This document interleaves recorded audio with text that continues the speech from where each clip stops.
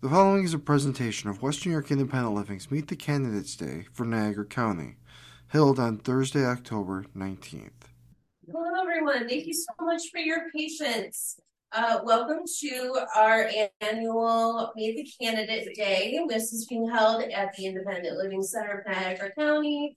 Again, thank you so much for your patience. I just wanted to, so she can get in. Yeah. I just wanted to give you a little bit of an idea of what we're doing here. We are going to have several candidates that come are running for office this year for Niagara County, City of Niagara Falls. And they're going to have about 10 to 15 minutes to talk about themselves for a minute and then take your questions. Because we have a short period of time for each person, we do ask that you try to keep your questions as short and concise as you can. There's always time to talk to the candidates offline if you have more extensive questions or comments. Remember, you are residents of this area. These are going to be your representatives theoretically, so ask them what's important to you. We want to know what they care about as far as disability, right? So our first candidate will be coming soon. We just wanted to give you an idea of what the event is and what is how it's going to work. So if anybody has any questions, they can throw them in the chat if you're on Zoom, or if you're in person, just give my attention. Be here in 3 minutes. Okay. He's here now. Perfect. Are you able to sit? Yeah.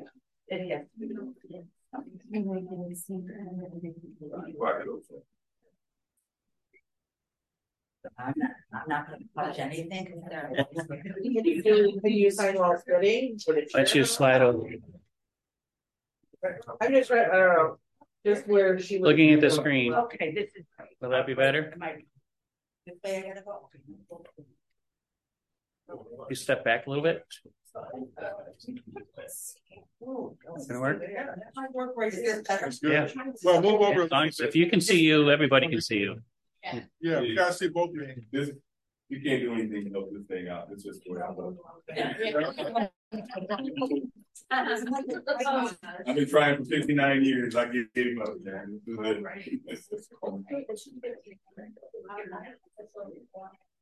Okay, no problem. Alrighty, so we're going to shift the schedule just a little bit. We have our first candidate here. His name is Carl King. He is running for mayor of Niagara Falls.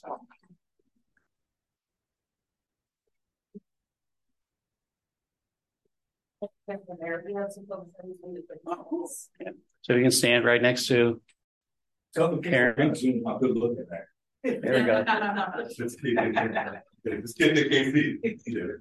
There we go. Okay. You never know. How you doing? I'm Carl Kane. Born and raised in Niagara Falls. 59 years. I retired in 2019 from the police department. I had 29 years on the police department. And I had 27 years in the military. I spent all of my life on the east side of Niagara Falls, East Fall Street. I don't know how old you guys are or what part of the city you're from, but I was in the area where the casino is, in the area where the Niagara County Social Services Building is. That's where I was born and raised. I know that probably the biggest issue we have, and I say we because it's not your issue, it has to be our issue, is making sure everything is ADA compliant, right? I would have to assume that's a huge issue. I'm going to also take a leap of faith and say that probably the next biggest issue would probably be transportation, if I had to guess, right? Because if I'm understanding, NFTA cut off a couple bus routes, that probably helps everyone get to work, et cetera, right? So what I'll do is I'll allow you to ask me questions to see how we can work together to make this happen. It's not my city.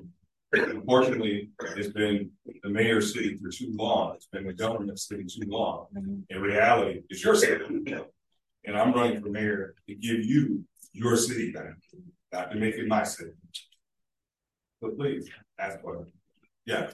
Okay, so you talked about transportation a little bit. I actually use public transportation all the time. And one of the comments from the bus drivers, I was asking, how come you cut these routes off? Because sometimes I would take my son, I live 66th Street, where Dunkin' Donuts and Starbucks is. We would take the bus down to the falls to walk the falls, and it would just be, or take our bikes actually. You can take them on the bus. And now we have to take 2 buses to get there. So that's one of the reasons, you know, they cut the route. So that was a repercussion of that.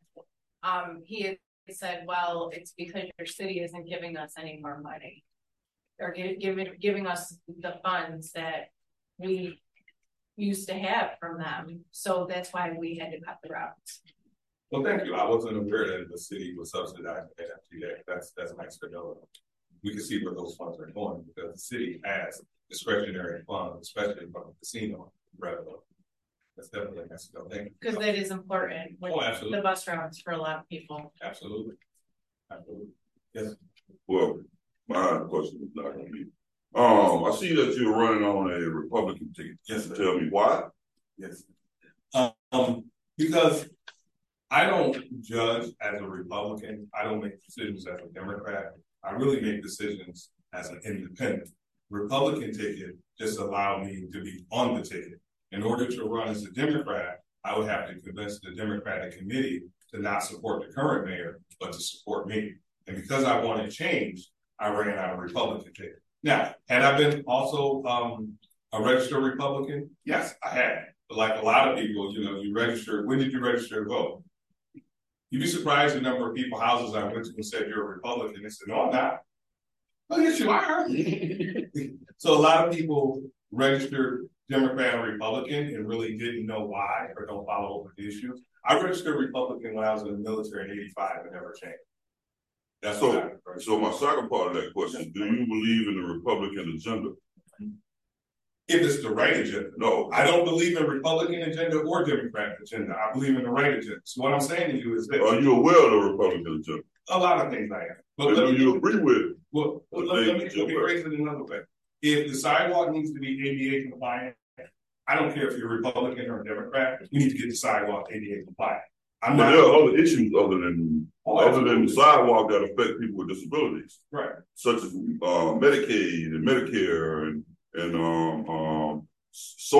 some social programs that affect people who have disabilities. So it ain't all about transportation and the sidewalk. To my understanding, the Republican agenda is against that. They're not for that. Well, I think you might be talking about something at the federal level. We don't control federal level. All politics are local. I understand that. But what I'm saying to you is this. I don't have a vote in what Congress is going to do with Social Security, what they're going to do with those things. But I will tell you this. I am for the people, and I'm going to do everything I can for the people. I don't see Democrat, Republican, black or white. I see people with issues, and then we're going to make it happen. That's what I will tell you. Yes. If you get into office, are you going to have an open door policy so somebody like me could get in there? And the prior mayor to the one we have now used to have a task force meeting with people with disabilities. That no longer has existed since he's been in office. Would you be open to have a discussion to bring back that task force meeting so that we could be able to have an input into what people with disabilities need? You got peanut butter cookies? Pardon? Peanut butter cookies for open door policy. We will bring them. Then we're gonna have open door policy. She can cook. Peanut butter cookies and Pepsi, you're getting in, man. You're going to the head of the line.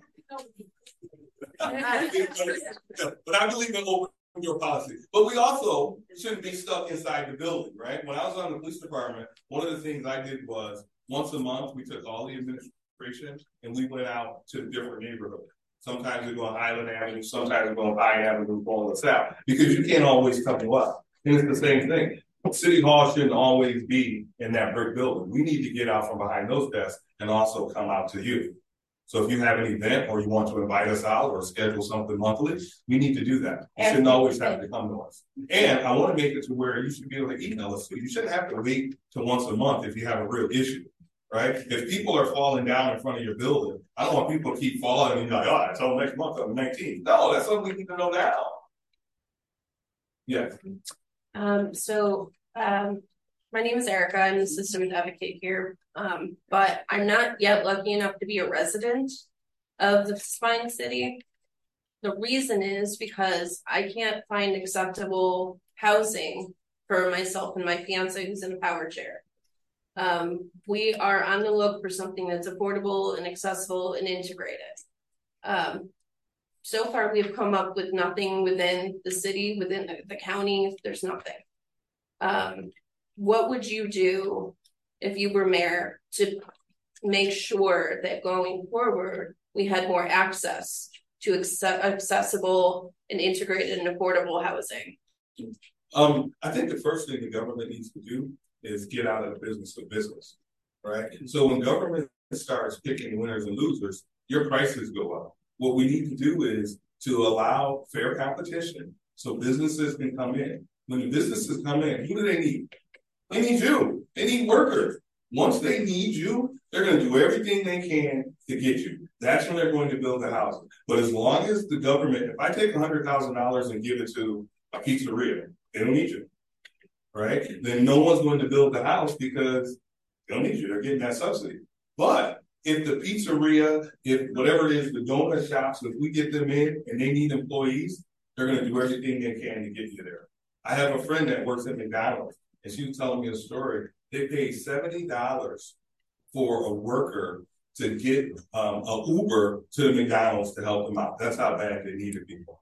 So when the business needs you, everything's changed.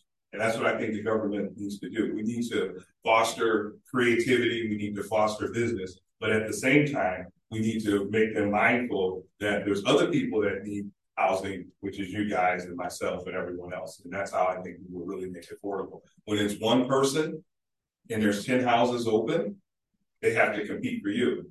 But if there's 10 people and there's only one house, that price is going up. I'm sorry, that leads me to a question. The President Mayor asked this question for him many moons ago, and it's dealing with employment. And I asked him, I said, what would he do to try to increase the numbers of people with disabilities to work in his administration? I don't know the answer to that. I'll find the answer out later on. I think I know the answer to that. And I mean, I guess the question is, will you be willing, right, to increase that? And if so, how would you increase that? As long as you can do the job.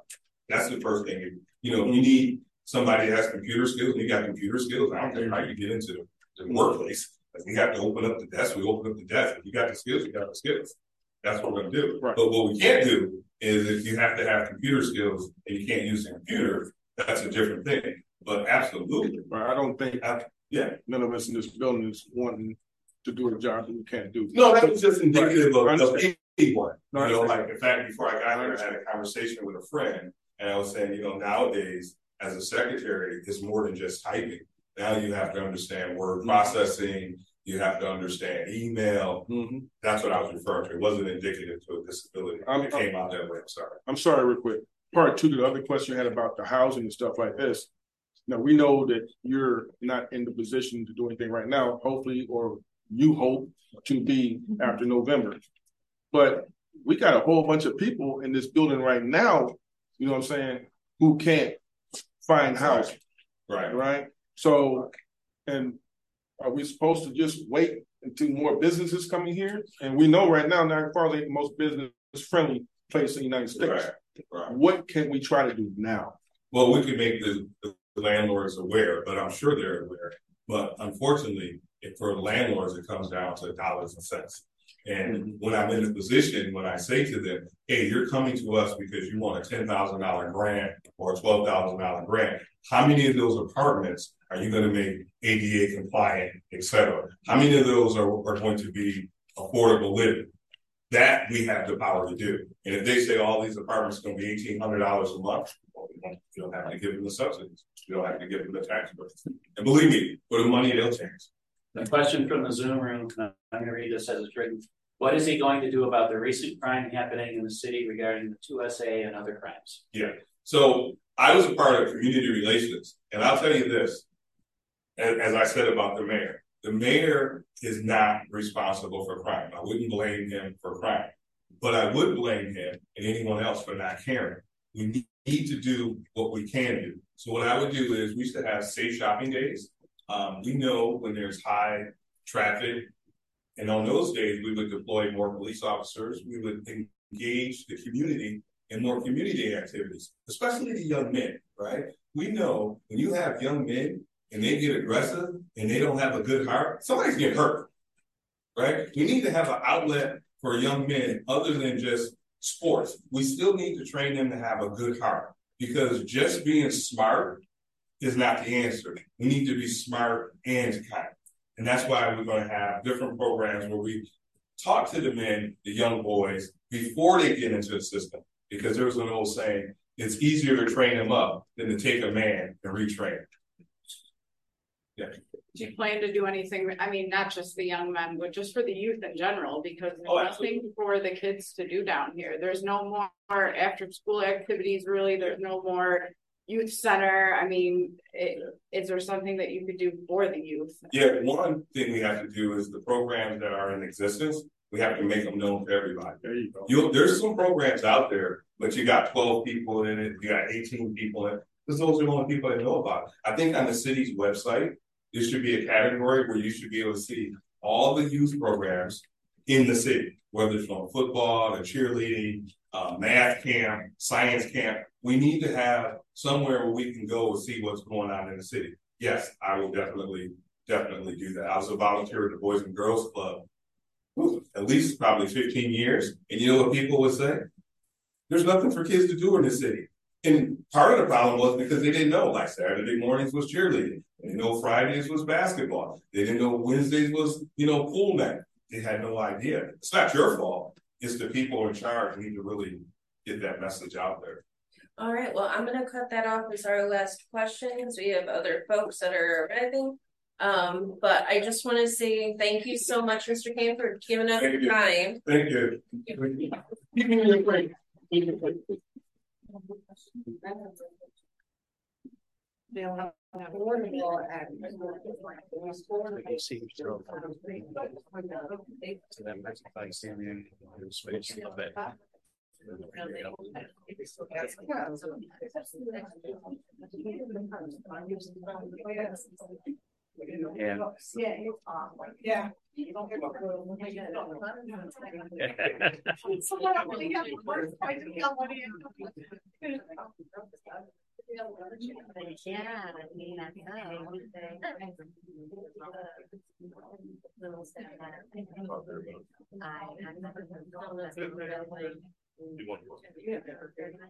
Yeah.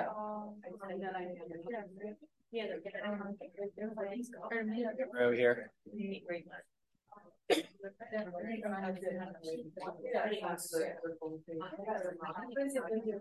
right, everyone, we have our next candidate.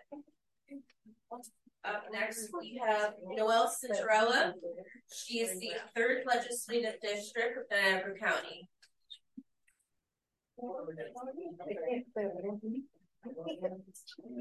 Right there. Ask that you just couple of minutes about yourself, and then we'll get into the questions. Hi, my name is Noelle Cinderella, and I'm running for Niagara County's 3rd Legislative District. I guess before I start, I'd just like to thank you for inviting me here today, and also thank you for being here. And thank you to everybody that's watching virtually. I appreciate the time to get to know your candidates. I think it's really important to make informed decisions on election day, and this is a great platform to help get to know your candidates. So thank you for having me, and thank you for being here. Absolutely. So to start you off, how will you increase your understanding and sensitivity for the issues of persons with disabilities should you be elected? Sorry, I'm a little bit thrown off. Do you want me to give a little background or just jump Oh, right into it? absolutely you can. Oh, sorry. Absolutely. Sorry, I didn't know jumped if I ahead a little bit. No, that's okay. I'll be really quick. So I am born and raised in the district that I'm running to represent. Raised my family there, so I'm just looking to make a positive impact and help build a community people are proud to be a part of and hopefully want to stay in. And I am a registered dietitian by trade, and I specialize in neurological nutrition. So I do work with a lot of patients that do have disabilities, whether it's physical limitations, maybe it's something mental health related, but I do see a lot of different types of disabilities just in my line of work. So I am aware of the unique challenges that people with disabilities are faced with on a daily basis. Just kind of even thinking of needs like grocery shopping. It could be something like reaching something on a tall shelf or a low shelf. Public spaces, is there access for people with disabilities? Even just getting out, some of my patients have a hard time if the weather is bad, if it's windy and they have physical limitations, that can be a challenge. Transportation, there's so many different needs. So I think my profession and my internship in it kind of helps me be more aware. And so I will keep that in mind as county legislator. Anything that I can do to help improve the quality of life so that everybody can live a life with dignity and respect, I would definitely do it. Sorry, I just was gonna throw in that little background and then like jump in question. All right. Well, my question, how would you increase the understanding and sensitivity for the issues of persons with disabilities should you be elected in reference to the county? So I think that one way is a platform of just communication. That's one of the kind of first things that we have to do is educate people. Are people aware of all these unique challenges? Some people have what I refer to as invisible limitations or disabilities where they don't look like they have anything, quote unquote wrong with them, or they don't see a disability, right? So educating is probably the number one important thing, and using your platform, whatever it is, if you're a county legislator, that would be something I would do. And we're open for questions from Zoom and in person. In the back, Gracie. Yeah. Well, I'm not knowing where the districts are. So okay. What district are you representing? And I'll tell you if I got another question. Okay. So my district is LaSalle and a sliver of the town of Niagara. So the streets where that covers is 104th Street to 73rd Street. And it basically goes up to Niagara Falls Boulevard. And then the town of Niagara, it's Military Road. It's kind of that big triangle that butts up to the airport where it meets Porter, and then take that all the way back to Niagara Falls Boulevard. I'm not in that district, so You can still ask me. But I still want to ask probably every one of them. What district is this over here on 11th Street? Do you know? 11th? Yeah. I think that's the 4th district.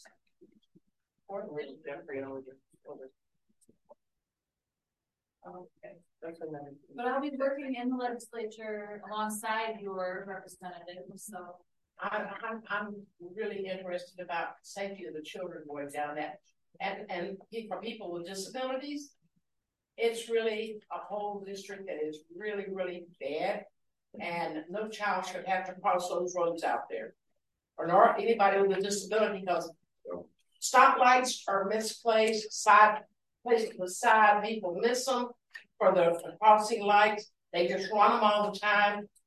And it's really unsafe for any child to be crossing major roads. That would be city,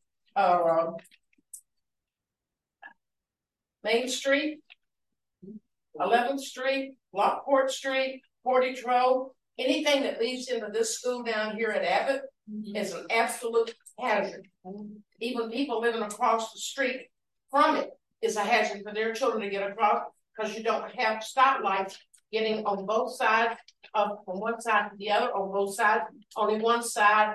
And then if they came out one way, they have to have a crossing light to go over that other one, a crossing light to go over the next one, and then another crossing light to get over that. It's a hazard. It's just all wrong. Unacceptable. But I will address that to the 4th Street District person.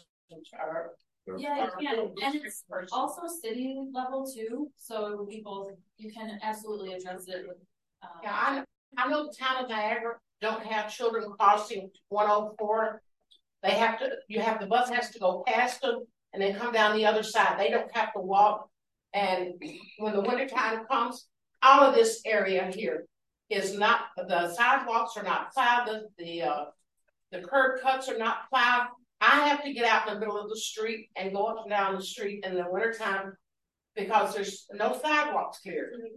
The road is clear, so I have to get to a place that I can get out into the road, somebody's driveway that has plowed their driveway out, so I can get out in the middle of the road and get up. But that's not where I live. But I'm not going to do the whole town. Yeah, you should be expected to either. Yeah, and all of these children, I don't know in the 30 years I've been here, why there hasn't been more children killed on Portage Road right out here. Well, thankfully there hasn't been. Yeah, thank God. But there's one thing killed over there on the other side of 11th Street and Lockport. There was one child. One child is too many to die out there because they're having to cross these dangerous roads and nobody pays any attention to crossing lights, or the crossing lights are not working. I agree with you. And there's a lot of, I think, layers to that issue, right? Transportation, maybe from the police department standpoint, city is probably a good place to start too, with your specific streets and intersections. And then the county can support them any way they can. If they need extra funding to redo streets, maybe the county can get involved. But thank you for voicing that concern. It's definitely important. All right. That's one. All right. Since you're at the county, some people sometimes confuse what county legislators can do versus the city council and stuff.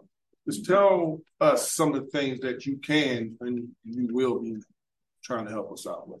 So countywide, I think the big difference is we're really getting funds. Not that we're only following what the state wants us to do, but we are getting a lot of funding from the state.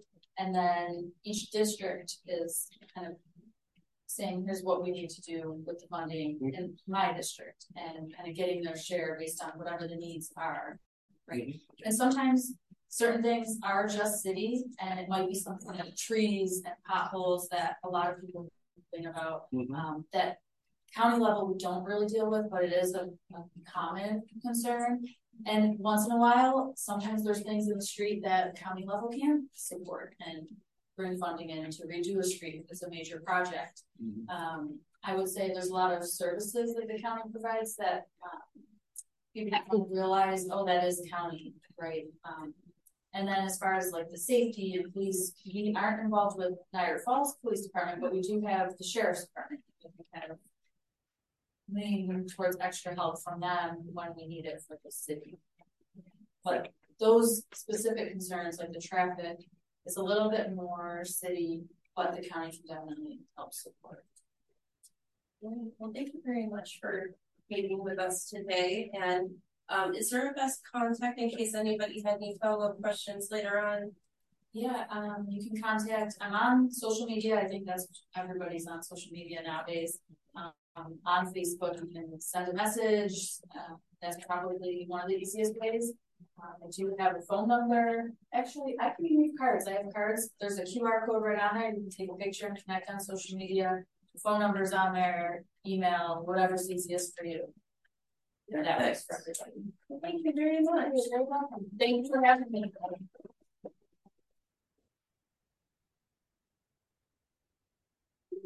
Guess I'll do that. Not for her. You want me to be on the table? Okay, you're welcome to do that. The next one's on Zoom. Okay. So all the contact info is on the back. Thank you again. Erica, and here's the next one. She's on Zoom. Bernadette. All right. So we have our next candidate. She is joining us by Zoom. Her name is Bernadette L. Smith, and she is running for 13th Legislative District. Hi, everyone. Thank you so much for inviting me to be a part of this meeting. I sincerely appreciate you giving me your time, and I also appreciate your civic engagement and wanting to find out about the candidates to educate yourselves before you vote. So thank you for being good citizens. The reason I say that is because I am a 26-year educator in the city of Lockport. I'm currently a high school principal. I am the principal of Lockport High School West, which is the alternative high school in Lockport. And I was a social studies teacher and a bunch of other things before that. So civic engagement means a lot to me. So again, I appreciate you all being here. As mentioned, my name is Bernadette Smith. I'm a candidate for Niagara County Legislature. The district is 13, which is inside of the city of Lockport. It does not encompass the entire city, but the district is entirely within the city. I'm extremely enthusiastic and hopeful for the future of our county. I have received endorsements, and I'm very proud of the endorsements from the Niagara County Democratic Committee, the Western New York Working Families Party, the Western New York Communication Workers Association, the UAW Region 9, Eleanor's Legacy, and the Niagara Orleans Labor Council. I'm really very proud of those endorsements. It means a lot to me that people believe in me, and I intend to not let them down. I am dedicated to ensuring that every individual in this district and in the entire county has their voice heard and fiercely represented. I understand the importance of a strong platform to amplify voices and champion causes. And I promise to use every bit of my grit, strength, and determination to represent you. In terms of my personal background, I'm a lifelong resident of Lockport with deep family ties to the city. I attended Catholic and public schools here in the city of Lockport. I have quite a bit of education, all the way up to a doctorate in educational leadership and policy from the University at Buffalo. And again, my professional experience are various roles within the Lockport City School District. I consider myself a tried and tested and proven leader within the community here. My motivation to run for political office was the worst day of my life. The tragic loss of my granddaughter, Raylan Huber. She was 2 years old, and in May of 2022, she was killed in a car accident that her mother, my daughter, was driving, and her 1-year-old sister was also in the car. Those two were not injured. So I feel the passion of the speaker that when I turned on, someone was talking about traffic and safety, and this accident happened on Niagara Falls Boulevard and Cy Road. My daughter lived in North Tonawanda at the time and was driving them home from daycare. And so I completely understand the issue of intersections and safety in terms of traffic, in terms of pedestrians. And I believe we need to revisit and have a process that we follow all the time so that we make sure that our intersections and our roads are safe. And, unfortunately, when she passed away, our family not only lost a beautiful angel, but we were also then kind of taught that the law in New York State, the current law still even, is a law from the mid-1800s that explains the value of the death of someone, their value at the time of their death. And so the current law that was in place at the time, and hopefully it's going to change soon, says that the value of your life when you die is based on how much money you make at the time of your death. So if you're 2 years old and you don't have a job, you're, under the eyes of the state, considered worthless. If you are, if you think of traditional individuals who may not make a lot of money, a lot of times it's stay-at-home, parent, whether it's male or female. Typically, a lot of times, unfortunately, minorities, disabled individuals. It's actually a very, very discriminatory law that's been on the books in New York State since the mid-1800s. And so I began a crazy campaign of lobbying the state legislature to pass a bill to change that law so that the value of people's lives can be based not only, I guess, somewhat on their monetary, that's not really important, but really on their loved ones, the grief that their loved ones have, the fact that they're human beings that are no longer here. And so myself and others that I've been able to partner with around the state who have been in the horrible club, I call it, that I didn't want to join, we've worked really hard, and we had a bill passed last year by the state legislature that the governor vetoed. And so we lobbied again, and we had a modified and another bill adjusted and passed this year, and we're waiting for it to get on the governor's desk. And by hook or by crook, she's signing it. Mark my words.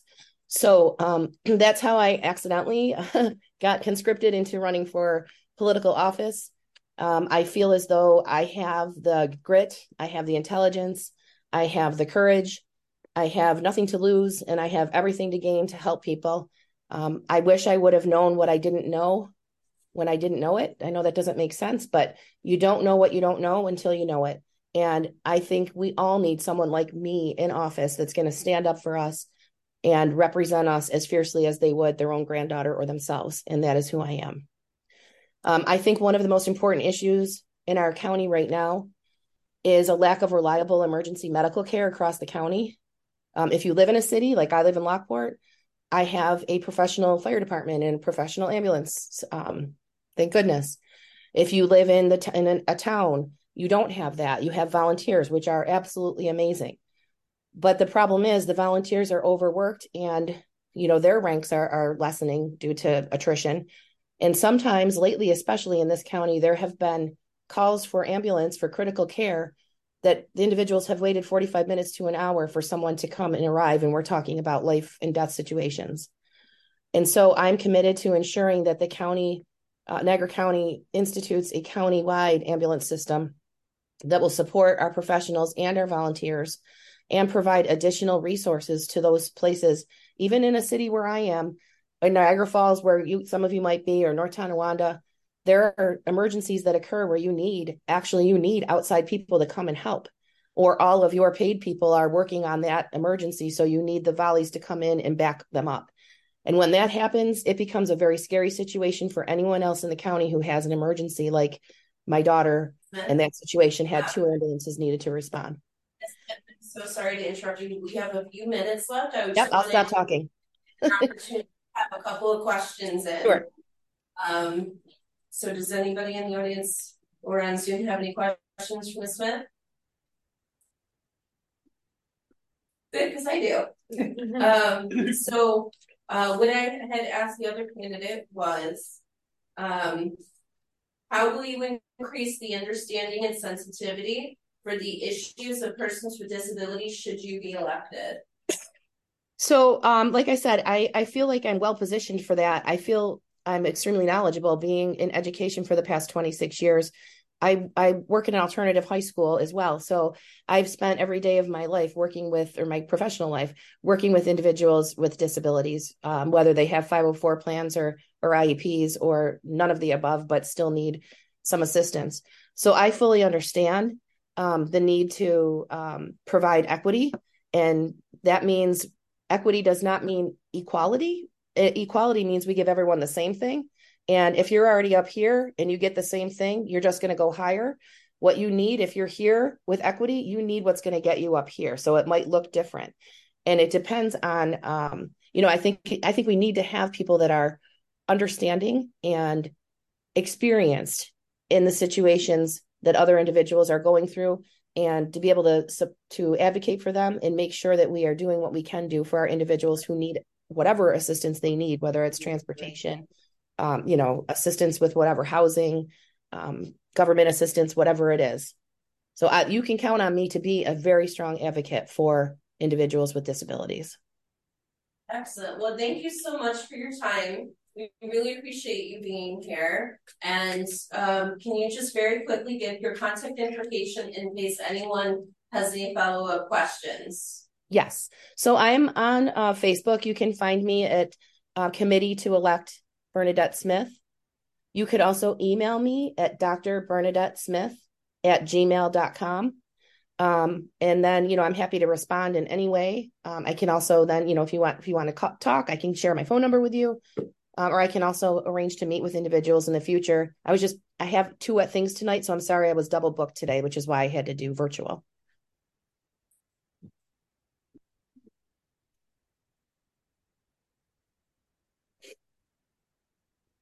Have a good day, everybody. You too. All right. We have our next candidate. I'm very excited to introduce to you the current mayor of Niagara Falls, running for re-election, Robert Mastano. He is here in the room with us. So come on in. Stand right next to her. Oh, Thank you. Yeah, thank you. Hello, everyone. It's great to be back with you again. I think most recently we had a conversation, what was it, a couple of weeks ago? I come to you today with a request. After our conversation of a few weeks ago, I did some reading.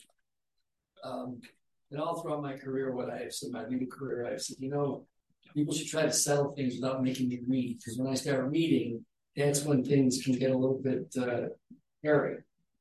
And what I'm going to be talking to you about in this little brief introduction before we get into the business of your questions, one of the things that we talked about was access, the ability for people with disabilities to have freer access, and their ability to move about within the city. And one of the things that was repeated was sidewalks. How do we navigate sidewalk spaces? And what I did is a little bit of research, and about 3 years ago, we actually updated the sidewalk statute, which had last been reviewed in 1919. So it took 102 years to get there, but we now are in a position where property owners, both business and residential, are responsible for that sidewalk that all of us traverse. And it's difficult to get business owners and even some homeowners to realize the importance of clearing off that sidewalk. And so what I'm going to be looking to do is I'm going to be looking to the help of our public information officer, with your help, maybe even with a third party. I'd like to begin a campaign. Now, they may not listen to me. It's easy to say, well, who the heck cares what he says? But with all of you, people who have to navigate through the nonsense that businesses and residences don't bother to take responsibility for, maybe they will listen. Maybe they'll take more seriously their responsibility under the ordinance to do that which they are supposed to do. And so I'm going to be looking to have all of you act as advocates with me, try and drive home the point that this is a responsibility that we all have, that the sidewalks that are out there are not the responsibility of the city everywhere, but they are the responsibility of businesses along Pine, along Main, along Niagara Street, along all of our business corridors. And in the neighborhoods, they're the responsibility of homeowners. The people who own those properties have that responsibility. Because I think what it does is it starts to make the community safer. Those of you that have mobility difficulties, you need to make sure that those sidewalks are in good repair as well as clean. And with your help, maybe we can change some of the thinking. So while I'm happy to be here to talk with you about the things that are of interest to you, I'm also inviting you to please partner with me on this task, because I think your advocacy will speak a heck of a lot louder than me just standing there and saying to people, look at your responsibility of the law. I think that's important. Yes. I've been one to try to advocate for it. We haven't been able to have our task force meeting all summer long. Okay. I was there at the beginning of the year for a meeting, and nobody seemed to know anything about it except me. It was on my calendar. I was given the date to be there, and I was there. Okay. And how are you going to propose to get these things done? For the past 20 years, I've been trying to get out of a house that I couldn't get out of because people on each side of me would not plow their sidewalks. But the enforcement of the laws that you have, who's going to stand in and make sure that those enforcements are done? And I don't mean in a blizzard. I'm talking after a blizzard's already happened. I've given time for people to get together and for the plows to learn how to come in and dip in to clear out the curb cuts, and for people to plow their sidewalks. This whole city's in a mess. I've tried to get people to cut their trees down. There's one right here on Portage Road. That's city property as far as I'm concerned, but maybe it belongs to Tim Hortons. I don't know, or whoever you got out here. What is that? that eating place right out here, or Arby's. Maybe it's Arby's. Go out there and look at the pile of trash. Even the city people who pick up garbage can't even pick up the limbs that's already been trimmed out there. So I can get down the sidewalk without getting slapped in the face. I get switched on the legs. I get slapped in the face. So I took my pruning shears and went out there and cut back an apple tree that was hanging over and hit me with apples in the face. And yet you can't even pick it up. The city, who do I go to now? I tried to get things like that. We had a task force to tell you whenever things was hanging over so bad. I go down Pine Avenue down here at almost to 104. Can't get them down in there. That belongs to an old library that's closed down, a parking lot next to it or whatever. It's an overgrown mess. Not every property that you look at, you get frustrated, and you're angry, and I appreciate it. Yes, I am. But not every, well, passion's one thing, anger's another. And if you're angry, I appreciate that too. But at this point, I can tell you that not every property that is overgrown, not kept, unkept, is not the city's property. And for you to suggest that I don't care, it's the city's, that's not right, because the law doesn't say that. And what we have to do is a better job of enforcing the law. And what I'm driving at is this. It's more than just running people out there, citing things, and then they get to go to court, and it's 30 days, and it's 45 days. The system itself isn't going to solve this problem. That's why I come to you and say to you, what I want is your partnership in advocating in a public way, whether it is with video, whether it is in a commercial sense. We need to get the message out that cleaning this up is really a matter of freedom for those who have difficulties navigating through that space. And I can't speak to that.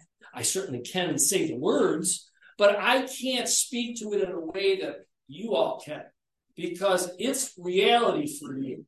For me, it's a sense of responsibility. I'm saying this because I think that it's the responsible thing for government to do. You're going to say it because it's not a question of responsibility. It's a question of mobility. It's a question of access. It's the same thing that I have. I have the right to walk about and do the things that I do. You have other challenges. And when they're not taking care of their property, they're limiting you. And I can enforce it. I can cite people, and I can bring them to court and do all of that. But in the meantime, the time frame that it takes from that citation to it finally being taken care of, those are days you're still being cheated from the ability to move about. I want to move from just using the stick to whack people into doing what they're supposed to do to a little bit of the carrot, showing them the reason why it makes sense, giving them a sense of responsibility based upon the fact that we're all in this boat together and we have to help one another out. So that's why I come to you with that suggestion, to help me get the message into their heads. Thank you. Okay, I don't know who's next. We have a few minutes left, so I saw Ronnie. We have a question on Zoom that's been waiting a few minutes as well. Okay, I got a statement and a question. There's such thing as bad laws. That might need to be revised. I'm sorry, say that. There's such thing as a bad law. Okay. We have eminent domain and right of way 15 foot of the curb back, right? And that's part of the sidewalk. The sidewalk is actually in eminent domain. So you want to say that the resident is responsible for when your plow comes along and plows the snow over onto the sidewalk, and then we are supposed to be responsible to clean that up, right? That law needs to be changed. Okay. Now, I got a question for you. Sure. Somewhere I read that a church over here on 22nd Street and Niagara Street was given $100,000 grant. What was the purpose of that for? They have some public community programs that they run.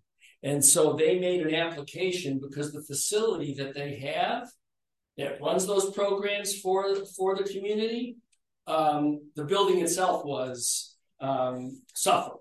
And so the money was really used to help improve the roofing structure so that those programs for the public can continue. Do you understand I don't know if you have a relationship with them, but do you understand that they'll put people out of their facility because they couldn't afford to pay them the rent that they want for it, right? Like there was a non-profit self-help group that was there, and that runs through donations, and they were asking an unreasonable amount for rent. They wanted $100 a week for 1.5 hours. And when we said that we could not afford that, he told us to run the basket back around again. So I don't understand why a place like that doesn't support the community, because they don't support the community, because I'm aware of it, could get $100,000 grant to do anything to that facility based on the fact that they don't have anything to really offer. Well, I appreciate your perspective, but they do have programs that are being name one. There. I don't have the list of programs. So you can't name one. And you gave them $100,000, you can't name one program that's done. And I will promise you that before this week ends, I will send to this office the list of programs that are running. I promise you that. So, and then when I do that, I would like you to please let me know a way to contact this gentleman so him and I can have a conversation and we can talk about the programs. Absolutely. So in an effort to move this offline, we do have a question on Zoom. It's going to be the last question for today. I need to got it for an hour. I can verify. The question is basically, what can you do about the homelessness problem in Niagara Falls? Yeah. Well, we work with our partners. We have a number of partners, whether it's Pinnacle, we're actually trying to see if we can start to create. One of the things that I had hoped to do, and we had hoped to be able to accomplish it with Heart, Love, and Soul, Pinnacle, as well as a couple of other partners. I wanted to build, and the idea now is to try and find land available for it, right? But I wanted to build an idea that I saw in a couple of other communities, tiny houses. What I learned, I think it might have been the Martin Luther King storm of January of 22. I was out providing coffee and hand warmers, and we were trying to get this one gentleman, who was a veteran, we were trying to get him to get into a warm space, whether it was a hotel or get him over to the mission. It was in that moment, and I've been in the business of law for nearly 40 years. And so it was kind of remarkable to me I guess you're never too old to learn something.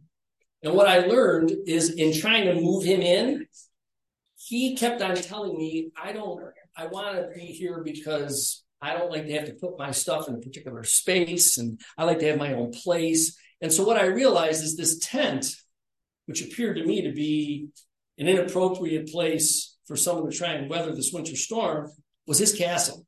He had control of everything in there. He knew where everything was, and it was his spot. Got me thinking about how part of the homelessness in some instances is a desire to not have to be in some communal setting, to have a place that's your own. And so I started doing a little bit of reading on these tiny houses, and there's a whole program that really relates to getting some people that are in a homeless situation into these tiny homes for a limited period to help them transition. It helps bring in mental health, physical health, as well as social services in an effort to try and provide collective care to move people from the situation that they were in, perhaps into a more stable situation. Our difficulty right now is finding a location for this.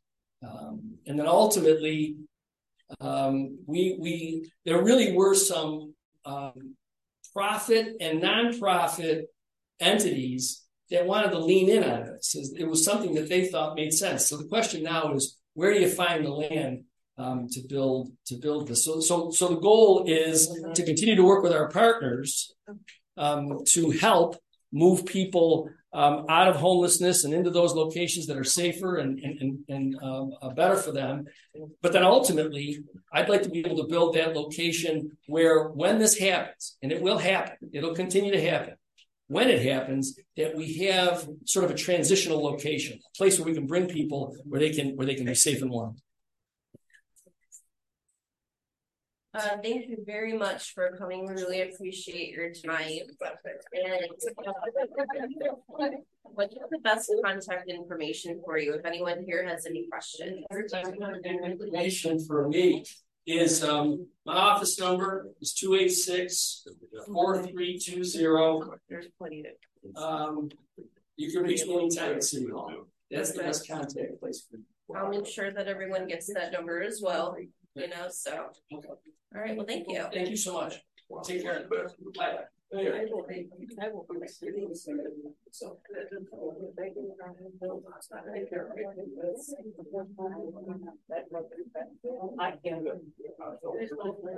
everyone. We have our next candidate here. His name is Christopher Boccio. He is from the 6th Legislative District. Stand right here up against the table. No, just want to get you both in the frame. There you go. Okay, go ahead.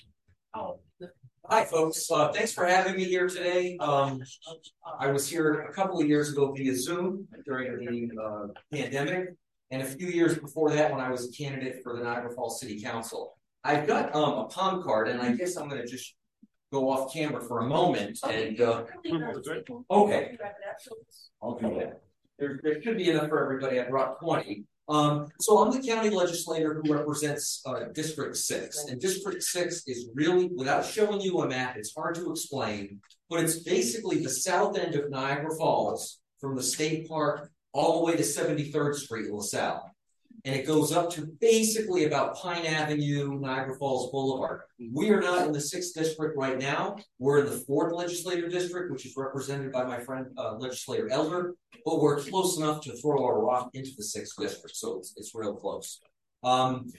Before being elected to the county legislature 2 years ago, I'm finishing up my first term. I was a Niagara Falls City Council member for 4 years. Worked with Mayor Steino for 2 of those 4 years and his predecessor for the previous 2. I'm seeking a second term to the county legislature. I think I've represented Niagara Falls and the 6th legislative district well in the legislature, and I'd like the opportunity to serve for 2 more years. I do not want to be a lifelong career politician. I didn't get into this 6 years ago when I ran for the city council for it to be a long-term, multi-decade thing, but I certainly want to serve a second term in the legislature. So I'm not every day knocking on doors, talking to voters in my district, asking for their consideration when they make their voting decision in November.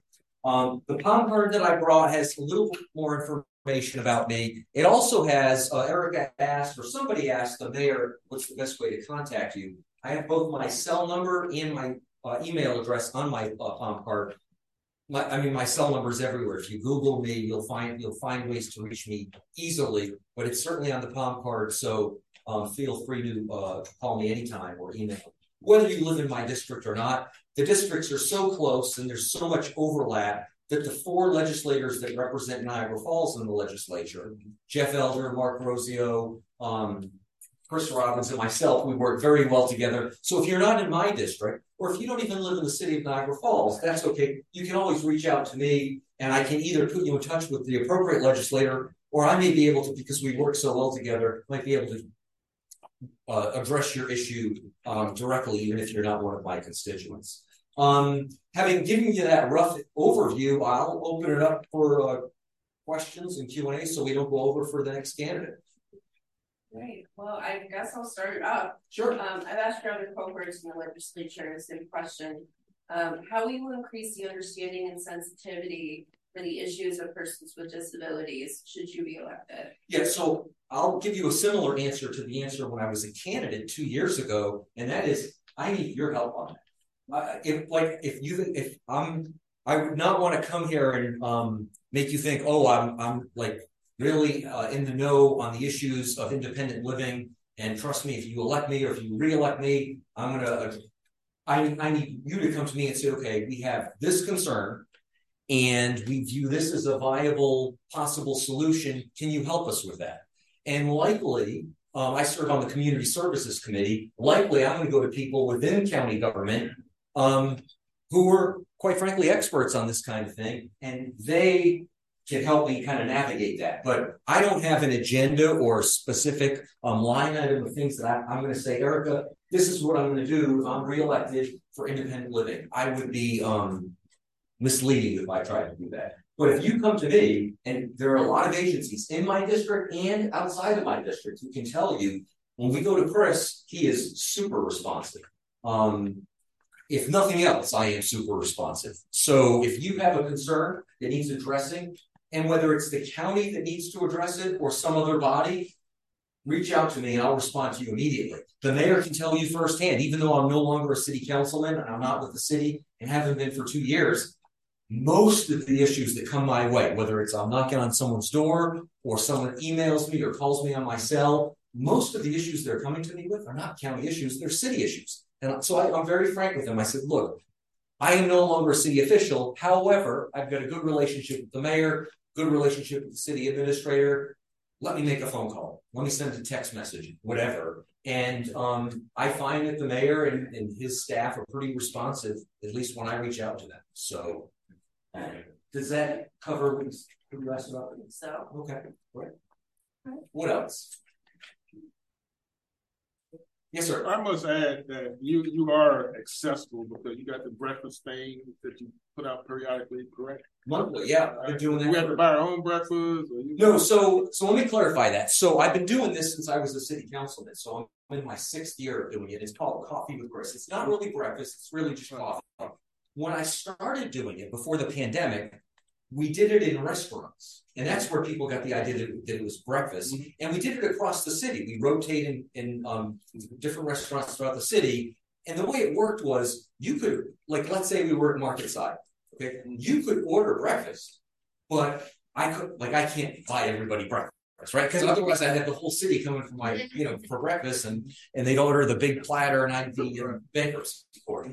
So the way it worked was when we did it in restaurants was, if you want to order breakfast or whatever you wanted, maybe you don't drink coffee, maybe you want tea, you cover that, and I cover the coffee for that hour. Mm-hmm. So when the pandemic happened, suddenly it became difficult to do it in restaurants because what happened was the capacity. Well, first restaurants were closed, so that shut everything down. But even when they reopened, there were capacity constraints. Mm-hmm. So how could I go to a restaurant, again using Market Side as an example, mm-hmm. knowing that he can only fit 50% of his table, fill 50% of his tables up, mm-hmm. and say, "Hey, Mike, I want to come to your restaurant for an hour on a Saturday morning, and we're not going to really buy anything other than coffee." That's just not fair. So at that point, we started doing it at the Cristoforo Colombo Society.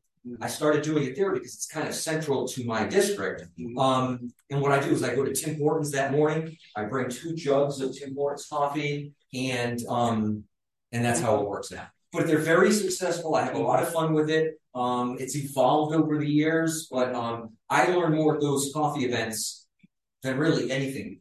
Questions, the people that we get there are very informed. It's right. Just a really engaging community conversation. I appreciate you being accessible, but you're talking about your 4 counties work well together. We do, yeah. Well. I think you might want to have to work a little bit closer with the 4th district because it's a mess in a lot of places. You know what I'm saying? Okay. And it's not really a overall county thing. You know what I'm saying? But I think that between all 4 of you, because you got Mr. Robbins, you got part of Niagara Falls too. Right? Yeah, it's the smart. Yeah. You know what I'm saying? And somebody need to put some more, apply the pressure. You know what I'm saying, to City Hall here in Niagara Falls. Because what we just heard from the mayor was we're an advocacy group. Right. Right.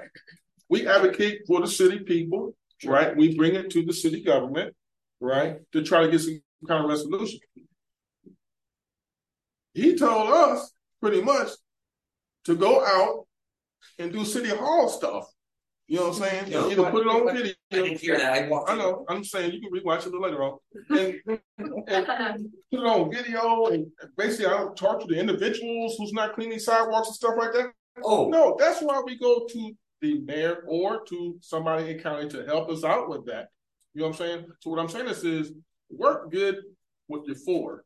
You know what I'm saying? When people bring the stuff to your attention, and help us with Niagara Falls. Okay, so a couple of things. First of all, it is important that we and when I say we, for legislators and anyone in government, understand that we do have jurisdictions. Yes. So if you have social security issues, say, Chris, I want my social security increase. I'm sorry. And I'm not going to go to Brian Higgins, who's a United States congressman who oversees the, Social Security Administration, and say, you should, if you want to go to Brian Higgins, you can do that. Well, we're not going to get involved with what are city issues exclusively, other than saying, Mayor, there's a pothole on, Highland Avenue at this intersection, and if I ride a motorcycle, it almost took me out. I think we should take a look at it. I agree with you 100%. But what I will say is, so when I say the four of us work well together, we do work well together. But when it comes to we all understand there are city issues. For us, the four of us to say, okay, now we're going to start lobbying the city for things that the city knows are issues, that might be crossing that line. Now, I will tell you, I've heard the mayor talk. I didn't hear specifically what he said at this venue, but I've heard him say in the past, and I agree with him on this.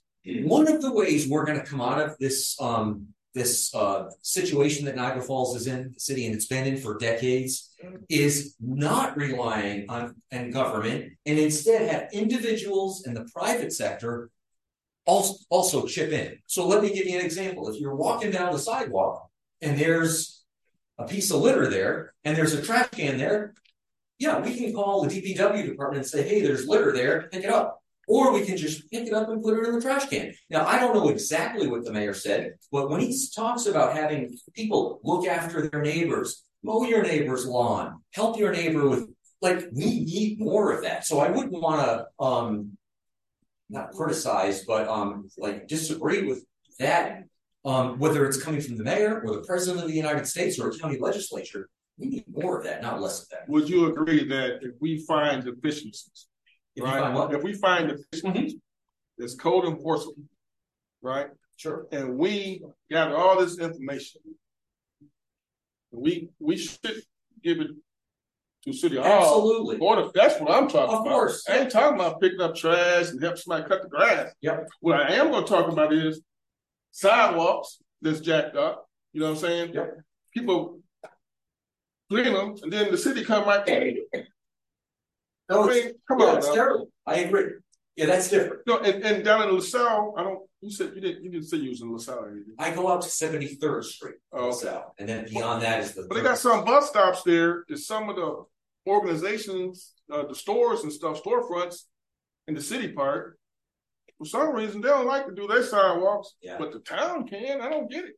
If that's the stuff we're talking about, sometimes we might bring it to your attention since that's your district. But it's funny, you mentioned the storefronts. So a business owner has a responsibility for clearing their sidewalks. Understood. And unfortunately, they don't do it. So does the city use taxpayer dollars that you pay into the city's fund and that I pay in, to clear out a sidewalk that the XYZ business should be clearing out? The answer is no, the city shouldn't do it. What the city should do is cite that business owner for not doing what is their responsibility. That's what I'm saying. That's what I'm saying. So, one voice at a time, everyone. We have interpreters. Sorry. Just one voice at a time. We have interpreters. So I heard you say, why don't they do it? Look, the mayor just left. That's a city issue. I don't want to speculate on why they don't do it. I will tell you that the code enforcement issues in the city are overwhelming. I mean, they are everywhere. I mean, I live in and represent the 6th legislative district. There's blight all over the place. But I know because I travel all over the city, it is all over the city. So it could be that they are doing it, that there just not enough of them to do every single thing that they need to be doing. That's a possibility. And I remember sitting on the Niagara Falls City Council when the previous mayor was there saying, I would be willing to vote to hire additional code enforcement officers if that would generate enough fines and fees to pay for those additional code enforcement officers. And that never really went anywhere. And I can't tell you why, but clearly we need to do a better job. No, and I don't think the mayor disputed that. It's just it's complicated. So we are almost at the end of our time for your time block. So I just want to ask just one more question, and then so There's a housing problem. No doubt. Period. I am currently living in Rochester, with my fiance who's in a power chair. We can't move to Niagara County because there's nowhere to go. Yeah. So if elected, what would you do to try to help with the housing issue? Yeah, so it's a global, it's a national epidemic, basically. And it's all started with the pandemic. And I can't explain why the prices are crazy. I was fortunate, I bought my house 10 years ago. My house is worth more than double what I paid for it. And I think to myself, what happens to a young couple who gets married, wants to start a family in Niagara Falls, and that's what we need. And then they look at the housing prices, and now mortgage rates are hitting 8%. So I wish I had the answer to that. I will tell you, I'm a minimalist, and I've been fascinated with the tiny house movement for years. So when I heard that, I came in on the tail end of the mayor talking about tiny houses. I love that. Now, I will tell you, one of the challenges with that is zoning laws in cities all across America to preserve the value of housing. They won't let, so let's say my house burns to the ground tonight. And I say, okay, I've got an idea. I want to build a tiny home, meaning like 180 square feet on that lot. I can't do it. The zoning prevents me from doing it. Now, there were some changes to some zoning laws, and I don't mean in Niagara Falls. I mean all over this country and cities all over. Then I think we would see more and more tiny house communities or more mixed communities where there was like I live on 31st Street, 500 block. I live in a 730 square foot home, which is a pretty small home.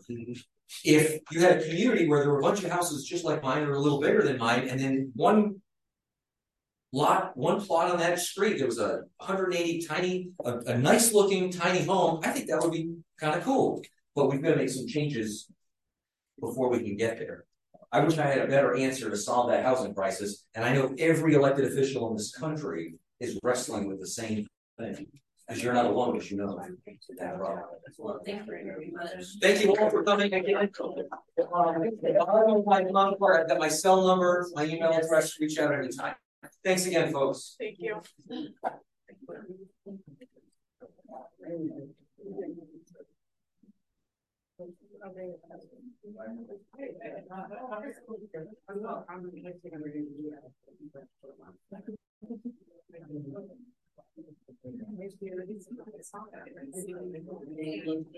Oh, right over here. I'm going to introduce you. I stand next to her.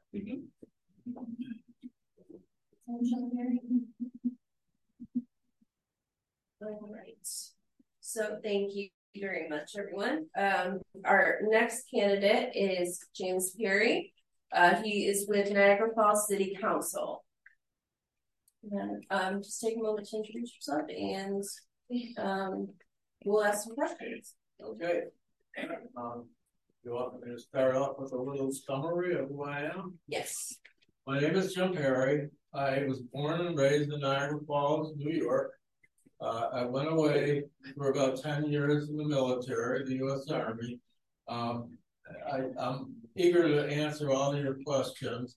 I have a little bit of a hearing impairment myself. So if you're talking to me, please speak loud. I've dedicated my life to service for my country and my community. I've instilled that in my family. I don't know if any of you are familiar with HANSI, but my wife works for HANSI. She's a private nurse that travels from home to home. She used to be in surgery, but she got out of that. Now we're older, and we're doing other things. So I'm eager to answer any of your questions that you might have. Anybody? Question. Yes, are you on the council now, or are you? I am running for city council. Oh, running for city council. Yes, I ran in 2021 as an independent candidate. But in the city of Niagara Falls, the independent candidates don't get too far. You got to have a party behind you. And the Democratic Party has been really good to me. They came after the last one and asked me if I would run on their ticket. So that I did, because I got to know them all in 2021 when I ran. They were good people. What are the number one things that you think you could help Niagara Falls with? Well, here's a part two, right? sometimes when you say help Niagara Falls, right, and then we're gonna say help people with disabilities also. What's those two pieces? I look at being with the city council maybe a little bit different than some people do. I am not here to tell you what needs to be done, what we need to do.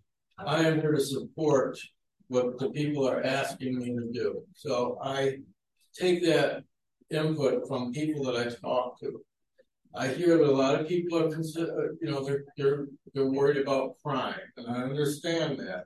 A lot of people are worried about the level of jobs and poverty in the city.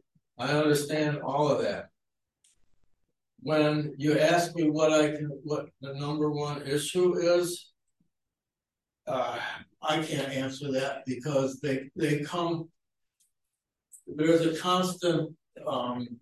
It's a dynamic force that. Today it might be an issue with crime. Tomorrow it might be jobs. So it depends on what today is. It's a very difficult question. As a city council, I'm not the mayor. I work with the mayor, and I will support and represent the people in the city in legislation. That's what we do.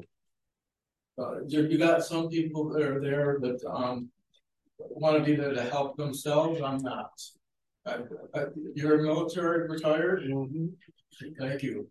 It takes it takes us all, and we all had our things. Yes. Well, I can tell you that one of the bigger problems that is in Niagara Falls is there's no housing for disabled people. I myself don't have the privilege of living in Niagara Falls or Niagara County even, because there's nowhere here for myself and my fiance to go. I'm in a manual chair, he's in a power chair, and that severely limits in where we can go that's also affordable.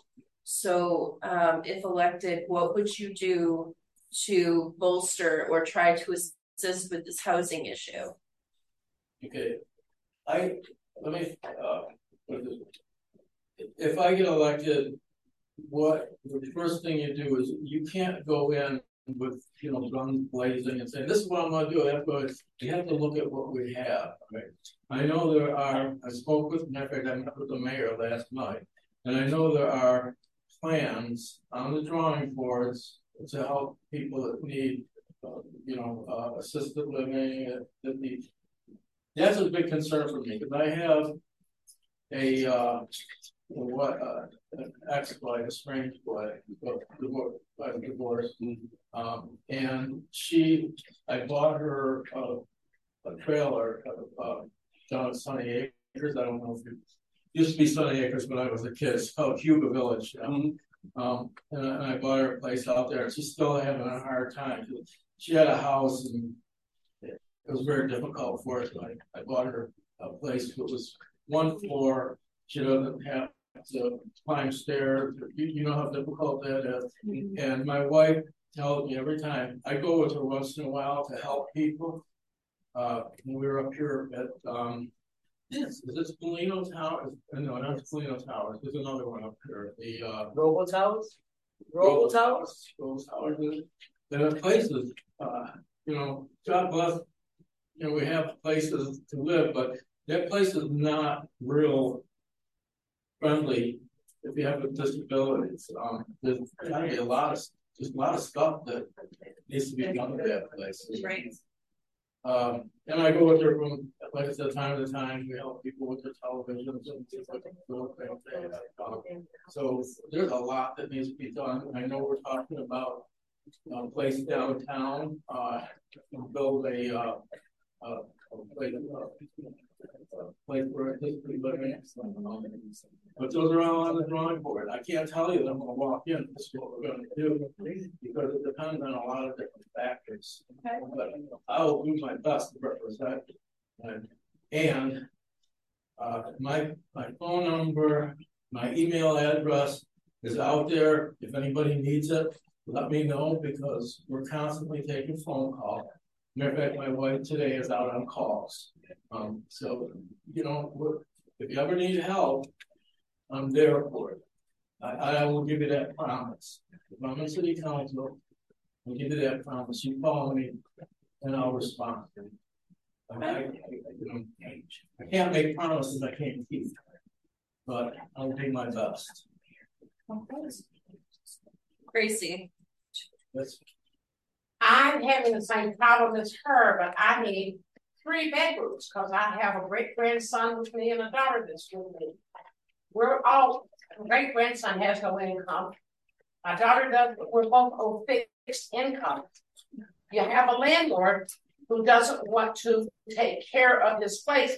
If you tell him something's wrong, if I have to come and fix that, then I'm going to up the rent on you.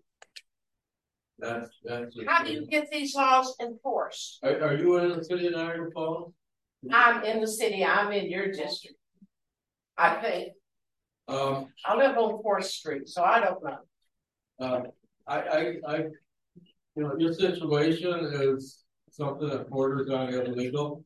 I don't want to come out and just say that, but there are things that we could do with code enforcement. I'm not there yet, so I can't tell you. I can't promise you that, but I live next door to 2 houses that are falling in. The yards look like jungles. Snakes are coming out from over there.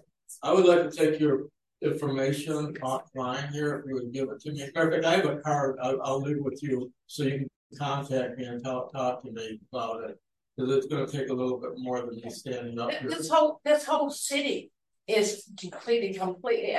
The alleys are nasty. And nobody wants to clean it up. The garbage man, I'm going to tell you, I go around picking up garbage. Yes, I do. I go out with my reacher and pick up garbage, and I put it in them little cans that you got along the side of the street out there.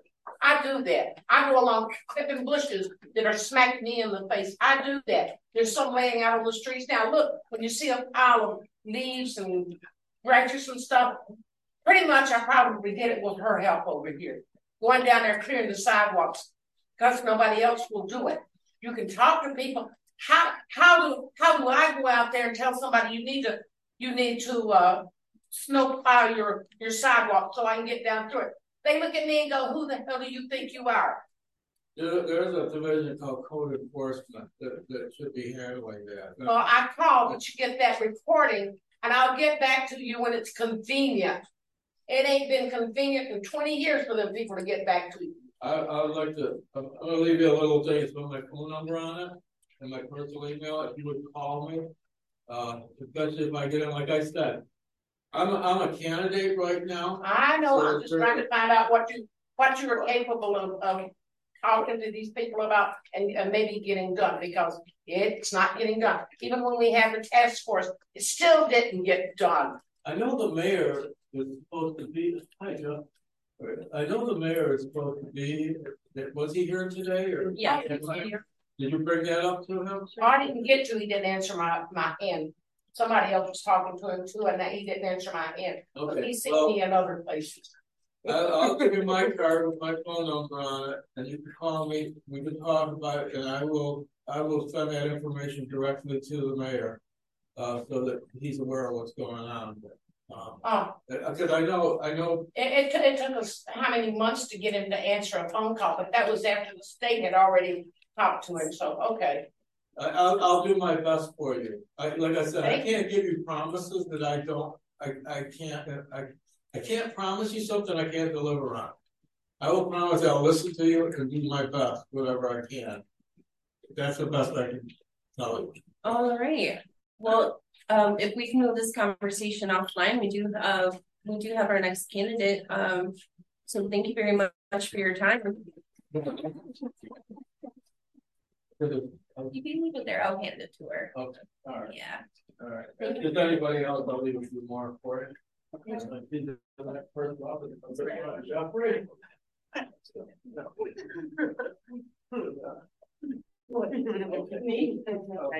for coming, son.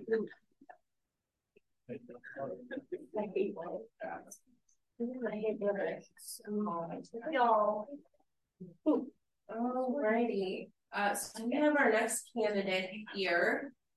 He is from the 4th Legislative District. This is Jeffrey Elder. Good afternoon. Good afternoon. How's everybody doing today? Good. Come on. How's everybody doing? First of all, I'm Jeffrey Elder. I'm kind of legislator for the 4th District here in Niagara Falls. This is part of the 4th District here. So first I want to thank God for giving me the opportunity. He's the head of my life. So you don't find a whole bunch of people that are in politics that confess that they are a man of God. I'm a man of God, and I follow God's lead all the time. So I thank him for that. I thank Independent Living for giving us an opportunity to be here to give us an opportunity to express ourselves, let us know what we're all about. And I thank each and every one of you for taking time out of your busy schedules to be here. It could have been somewhere else, but you're here. So for me, real quick, I'd like to just tell you a little bit about myself. I grew up in this beautiful city of Niagara Falls, and I'm a proud product of the Niagara Falls public school system. Shortly after graduating from LaSalle Senior High School, I went to the United States Air Force, and the Air Force trained me in crash, fire, and rescue. I was a firefighter for the United States Air Force. I went on to spend nearly 27 years in the United States Air Force, and the last 16 of those years, I got the opportunity to serve on Air Force One for Presidents Bush, Clinton, and Bush. Traveled around the world many times, and it was an outstanding opportunity for me. I'm married. I have two beautiful daughters, a wonderful granddaughter, and 3 grandsons. So why did I tell you that? First of all, I'll just tell you a little bit about that I am truly blessed. And there's a song by Patti LaBelle that says, when you've been blessed, pass it on. Well, when I left to go into the United States Air Force, my grandmother told me, she said, baby, never forget where you came from. And I had it. So throughout all those years on Air Force One, through all those years throughout the military, I found my way back to Niagara Falls. And I just think about it. Who would have thought that a young Black man from Niagara Falls, New York, would wind up traveling around the world with 3 different presidents and them calling me by my first name? That's a wonderful opportunity. So I actually published a book. It's called From Niagara Falls to Air Force One and Back, and it tells my whole story.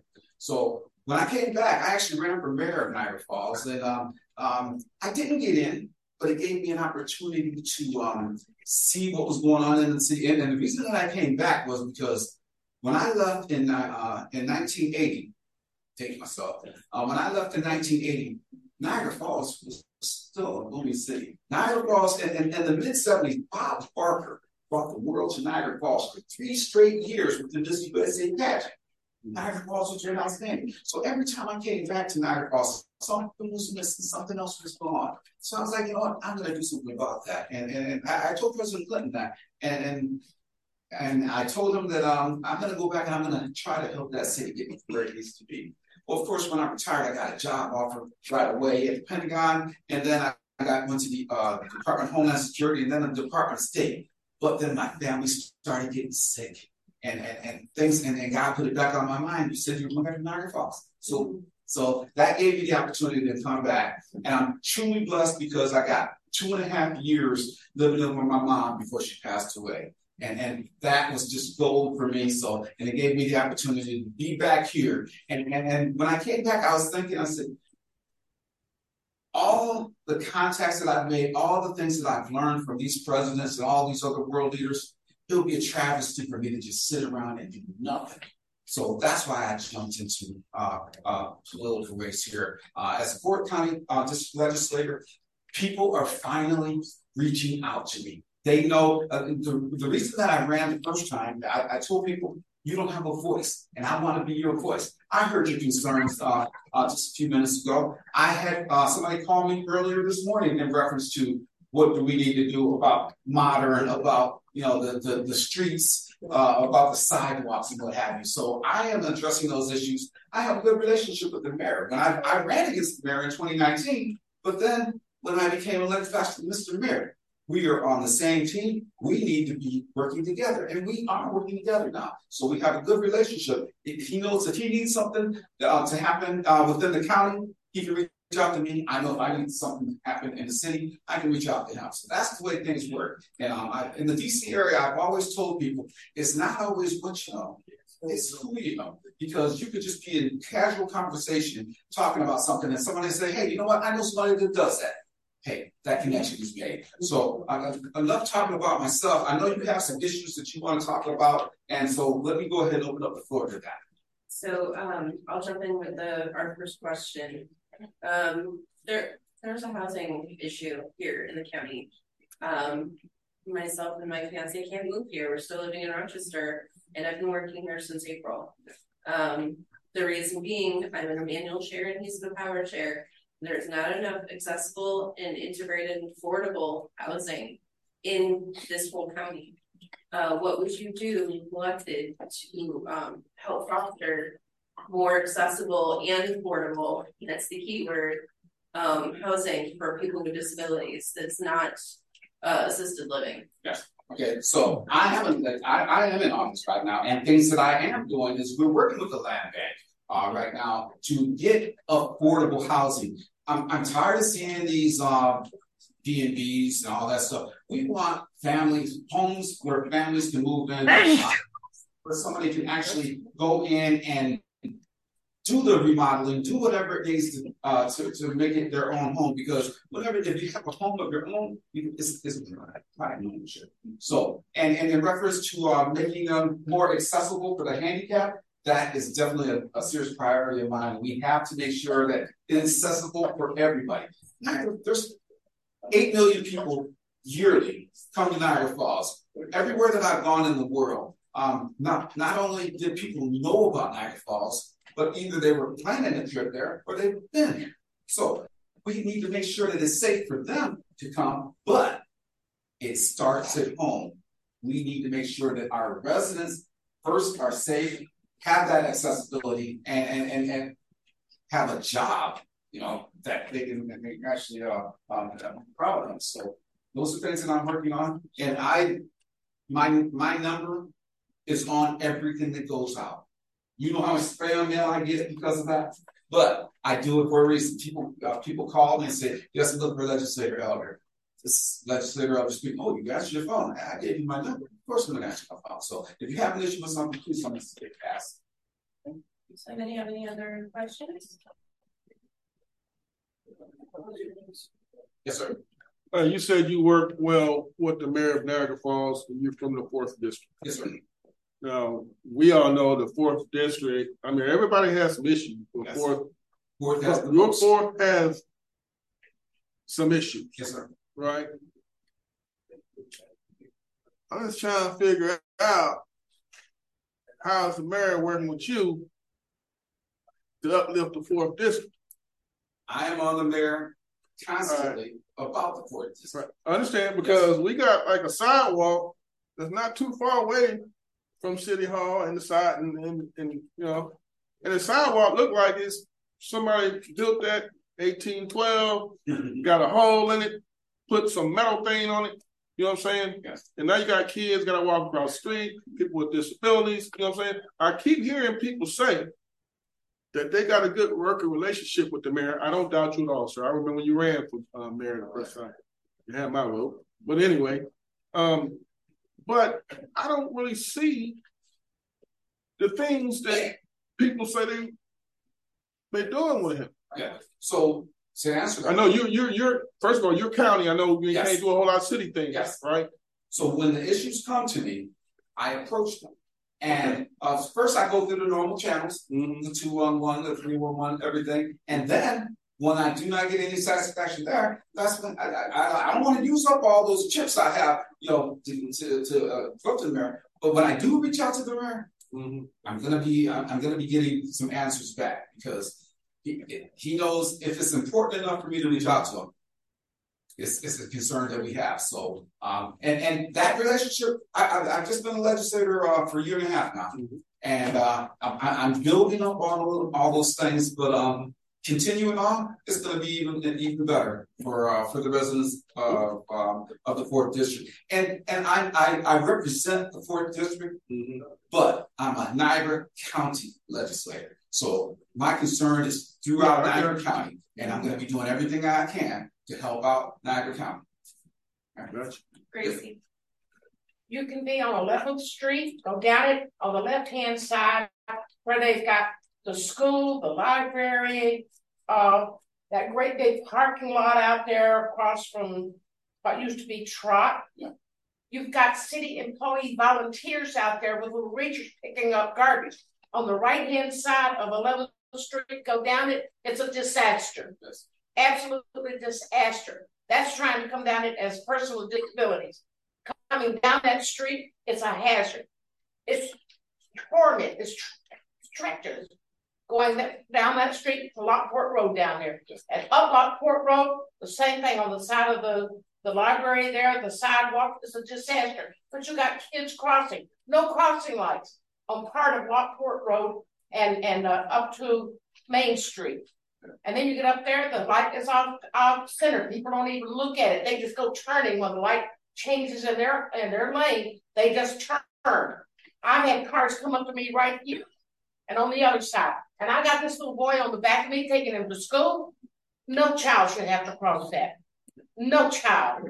Around that school, there's no street that is, and I will go with you anytime, any day, and let you look at what goes on out there. Okay, so is that there's a lot of parents bringing their kids to school. Yeah, the road is just blocked up with parents going there. And when you go to the parent-teacher meetings there, oh well, we don't have but a handful of children out there crossing the streets.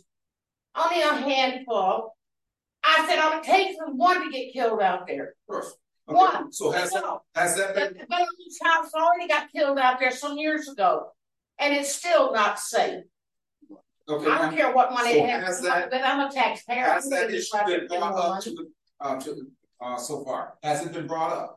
And if it has, I can't get in the mayor's office. We did have a task force meeting going on there, but that has been with the new mayor. That went out by the board. Nobody knows about it. Okay, so City Hall trying to get me to shut up right now. Okay, so send that information to me, and I will try and work it with you. Because once we get the information, we can't just sit on it. So, and in reference to those sidewalks and streets, the city has been starting to replace sidewalks and streets. Niagara Falls has a lot of streets and sidewalks. Oh, I know they've got them down. Need of repair, but it's starting. And one thing that President Biden did with that infrastructure bill. And 20 years ago, Biden wasn't there. 20 years ago, Obama wasn't there. Right. But I'm talking 30 years and it ain't changed. I'm talking about right now, ma'am. So right now, infrastructure in Niagara Falls is so old that we're going to have a lot of problems. So we need to continue on those things and to make sure that we get ahead of them because we're going to be caught in crunch. And then the next thing is the house owners that have these places. How do we enforce them to do it without threatening? If you do this, I'm raising your rent till you can't afford it and have you evicted. That's a total another issue that's take a bit of time to go on. Well, so let's get your contact information out and have the conversation had offline. We do have a woman who's been waiting very patiently on Zoom to ask a question. Okay. I'll read the question. It's basically for people that are elderly, disabled, veterans. What can we do to help them with maintenance around their houses, keeping up with their lawns, keeping up with their sidewalks, things like that? Okay, so I'm a veteran myself, and one of the things well, thank you for your service. Well, thank you too. But I do it for my community. That's the reason I'm fighting these people out here now. Besides just my problem, there's a whole lot of other problems out here. There are, and we're trying to address those. So, in reference to the first part of that question, assisting with with clearing. People who are elderly, disabled, seniors are having challenges keeping up with their property, keeping up with their sidewalks. Yes. So whatever, we have a few programs with the county, but what we would like to do is neighborhood. get out into those neighborhoods and let's see if we can have the neighborhood blocks, what have you. Anything that we can do with our veterans, have our veterans come out. I'm trying to support the veterans. I'm trying to get any type of discount that we can for the veterans. Anywhere, everywhere I go, I ask, hey, do you do anything for the veterans? One place, Delta Sonic said, yeah, we give them a discount on Veterans Day. And my reply to that is, well, they didn't just serve on Veterans Day. But when we hear an issue, we will address that issue and we will try to reach out and help those community people that are in need. Perfect. Well, thank you very much for your time. It was a pleasure. It's my pleasure. So if anybody needs to reach out to me, please do. All right. Thanks. Thank you all for your time. One of the cornerstones of my campaign is cooperation. This man's a Democrat, I'm a Republican. Yes. This guy's a great, hardworking man, a great veteran. Thanks, Mike. I'm gonna be happy to serve with him. All right. Bigger. So our next candidate is here from Niagara Falls City Council. His name is Michael Gowell. Just take a moment to introduce yourself. We'll ask some questions. My name is Michael Gowell. I lived in the city of Niagara Falls all my life. Attended local schools, Niagara Street School, Gaskill Junior High School, Niagara Falls High School, then Niagara University. I have an accounting degree from Niagara University. I've been a CPA for 40 years. And my office is currently on 118 87th Street in Niagara Falls, doing personal taxes, corporation taxes, partnership taxes. I think I understand the budget better than the other candidates who are running. I've actually been back when I worked for Arthur Young. I was the auditor for the city of Niagara Falls, so I understand that. I also served in the city council from 1990 to 1994, so I've got more experience than anybody who's running for city council. And I also have a law degree from the University of Buffalo with a concentration in tax. So I think I'm the best educated candidate. I think I'm the most experienced candidate. I think I'm the best qualified candidate for city council. Also, I have 3 beautiful kids and 3 beautiful grandchildren. All right. Well, then I will open it up with some questions. I'll get it started. There's a housing issue in Niagara Falls. I myself do not have the privilege yet to move to the city, the town, or the county. I'm still in Rochester because there's nowhere for me and my fiance to go. I'm in a manual chair. He's in a power chair. That makes our options very limited. What would you do if elected to improve the housing issue here for people with disabilities who need physical access, have physical access needs? I think there's definitely a housing problem in Niagara Falls, but there is a lot of housing stock available. I have 5 properties that I own. I work with a lot of landlords as an accountant who have multiple properties. I think we need to go into the private sector and talk to those people about making those properties accessible to the handicapped. Obviously, some people have a single or first floor properties that would be available. I think there is some government money to make those properties available, not just with the housing authority, but with private contractors and people who can make money and let's say put a group of properties together so make bigger little community, maybe a 4-unit or 8-unit. I got my eyes on something. We just bought a commercial property on 18th Street, and we've been looking to put housing around that. Does anyone have any questions in the room or on Zoom? Tracy? City Council, Yes. what can you do to enforce the laws about these? You said you were a landlord? I am a landlord, yes. I hope you're a landlord, not a slumlord. I am a landlord. I all my properties are nice. All of them are rented, and And somehow or another, you could enforce laws about the slumlords? I think there's no sense having laws if you don't enforce them. In landlord code enforcement, in short-term rentals.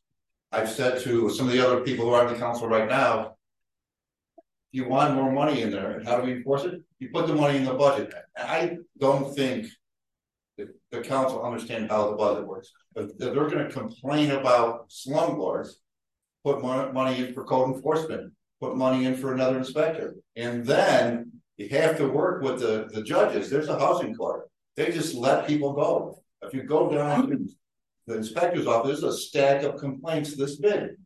I don't know if it's because people are retiring or the supervisor's issue, but there's got to be a better allocation of resources, not only with housing, with inspections, with police, and in the courtrooms. I don't think our city's corporation council is aggressive enough against a lot of people. They just kind of let things go. One of the things they have also talked about to solve the housing problem is in rent sales. I think the city of Niagara Falls should have an in rent sale every year. I'll give you two examples. The old Getzman hardware store on Cuba Drive, and I said to the mayor before, it hasn't paid taxes since 2006. City tax, county tax, school tax, or any water bills. Hundreds of thousands of dollars ago. A client of mine bought the property, made an agreement with the county, the school district, the city to pay the taxes, to pay all the water bills that were due, to put $300,000 into that building, it's back on the tax roll. They should do that every year, not wait 6 years to have a sale, because there's only so many buyers out there. If you sold 50 properties this year, you'd sell 50 properties. If you wait 10 years and you have 500 properties, you're going to sell 50 or 60 because people run out of money. Other example is next to the building we bought on 18th in Michigan, there's a vacant building next to it. And it looked like it was a nice house at one time. And I found out who the owner was by looking it up on the city records. And she lives in North Tonawanda. And I said, would you like to sell your house? We'd like to buy it. She said, I don't own it. I haven't lived there for 5 years. I said, well, you still own it. She said, well, I'll sell it to you for $500. I said, well, you owe $28,000 in taxes. You can't sell it for $500. But if the city would take that and allow somebody to homestead it or buy it for a cheap price, when the city does sell properties, and somebody else here complained, there was a property on Rhode Island that was sold, and the city sold it for $500. It's a vacant property between a junkyard and Cerrone Construction. It's a cinder road. We're selling a piece of cinder that's contaminated. And those are properties that the city shouldn't own. If somebody could buy it and fix it up or use it, it saves the city money in providing services, and it goes back on the tax rolls. And there's a lot of properties in the city of Niagara Falls that could be available for people to own or rent. And if we had a program, the other thing I would propose is an ownership program. Amazon is moving to town of Niagara. They say they're going to have thousands of jobs. The city could work with Amazon, because in other states they do, where anybody who's a new Amazon employee, if they would move to Niagara Falls, they get $500 or $1,000 for closing costs to get those people to move into the city of Niagara Falls. There was a plan originally when the casino opened up to put housing along 7th Street. That was going to be housing for the casino executives or for people from Memorial Medical Center. That's never happened. We need to push those programs back and not just talk about it. And that's my complaint about some other groups. They talk about these programs, they need to do them and complete them. Yes. Also about these slumlords not giving you a receipt when you pay the rent. Well, as an accountant, you should always pay by check. He won't take a check. He won't take a money order. He will not give you anything. He just says, if I have to do that, I will evict you. If you can, but I don't know. There's bad people out there. Yes, but what do we do about it? Enforcement. I mean, the city just brought an action, I think last year, against a landlord who had 200 properties there. He was a true slumlord. Yeah. bigger fines, and I guess because money doesn't hurt those people, you have to put them in jail. Maybe And people that are on fixed incomes you have nowhere to go. have nowhere to go. That person becomes homeless. Look at me. Becoming homeless. It's a terrible She's thing. becoming homeless. It's a terrible. He's gonna become homeless. That's a terrible, terrible thing. Again, I think. Where do you go? What do you do to get these things enforced? And get a receipt, because I'm not giving you the plan. So why don't we share your contact info? You and Gracie can have a conversation, because I know that there's someone who had been waiting for a sec to ask a question in the last few minutes. Okay. On Zoom. Yeah, my number is in here, and I did talk to some other landlords. If you could tell me afterwards what you're looking for. I mean, I know people have properties. I know there's some issues. A lot of them now, these newer properties are like on Niagara Street, where they're on the second floor. Mm-hmm. But I gotta believe there's some available. I had one of my properties does have a handicap rent on is currently rented. The handicap rent up there, and then the handicap rent because it's only got one step from the VA will come and put in a ramp. You didn't tell me you're a veteran. Yes, and there are other groups. I think Habitat for Humanity will do that if you get enough lead time. So there are groups, and even Kenny Tompkins has worked on making buildings handicap accessible. So there are groups out there, and maybe the staff here can help you. If not, my number's there, and I'll give you a hand. So there's a question on the Zoom. Okay. The program to help with updating windows, etc. There's a 4-year wait. How can you help decrease the wait time? Also, what about the loan with 3% interest to offset the price of updating houses? I was told there's some money left in the program. Is somebody in Zoom? Is the program through Niagara County? It doesn't say. Could have been state, county, I don't know. There's money. I think that's a federal or New York State funded county program. It's probably a better question for Chris McKinney or Chris Vozio. But there's a wait allocating of resources. There's a wait for getting sidewalks fixed. There's a wait for getting trees cut. There's a wait for housing. There's a wait for heat. There's only so many resources. And again, better allocation. It's not going to cut it down from 4 years to 2 months, but maybe get the list going. I mean, there's a 6-month wait for garbage cans if you break off the wheel of the garbage can. He says it's in Niagara Falls. Niagara Falls? Yeah. What's the name of it? She doesn't give the name. She's on a wait list for the city hall. Okay. I will just say, just keep asking us. Sometimes people are waiting so long they drop off the list. Yeah. Okay. Just bug them. All right. Well, thank you very much for your time. I really appreciate it. I know they're about crime. Any 19th and Ashland. Get rid of it. Anywhere else? Pretty much anywhere you turn, there's crime or drugs or anything. It's like Right here. 15th and Pine. 7-Eleven there. Zero is out there now. Anything down Main? There's zero Yeah. rates in Niagara Falls right now. I think they need to make the public. Did you hear about that? I think one was right here. One of them was behind Plaza. Yeah. They have to reach out to the public to sell that. What about right here with the? All right. Well, thank you very much for your time. And we really appreciate you coming today. Thank you. Yeah. Yeah, one was at Pine Plaza behind. My plans are right here too. And then one behind here. Yeah. So this is here, Right. Yes. is there Pine Plaza out in town? No, that's on the corner of Military. Yes, Niagara Falls. City, yeah. Right. So basically. There was a third one somewhere. Hi,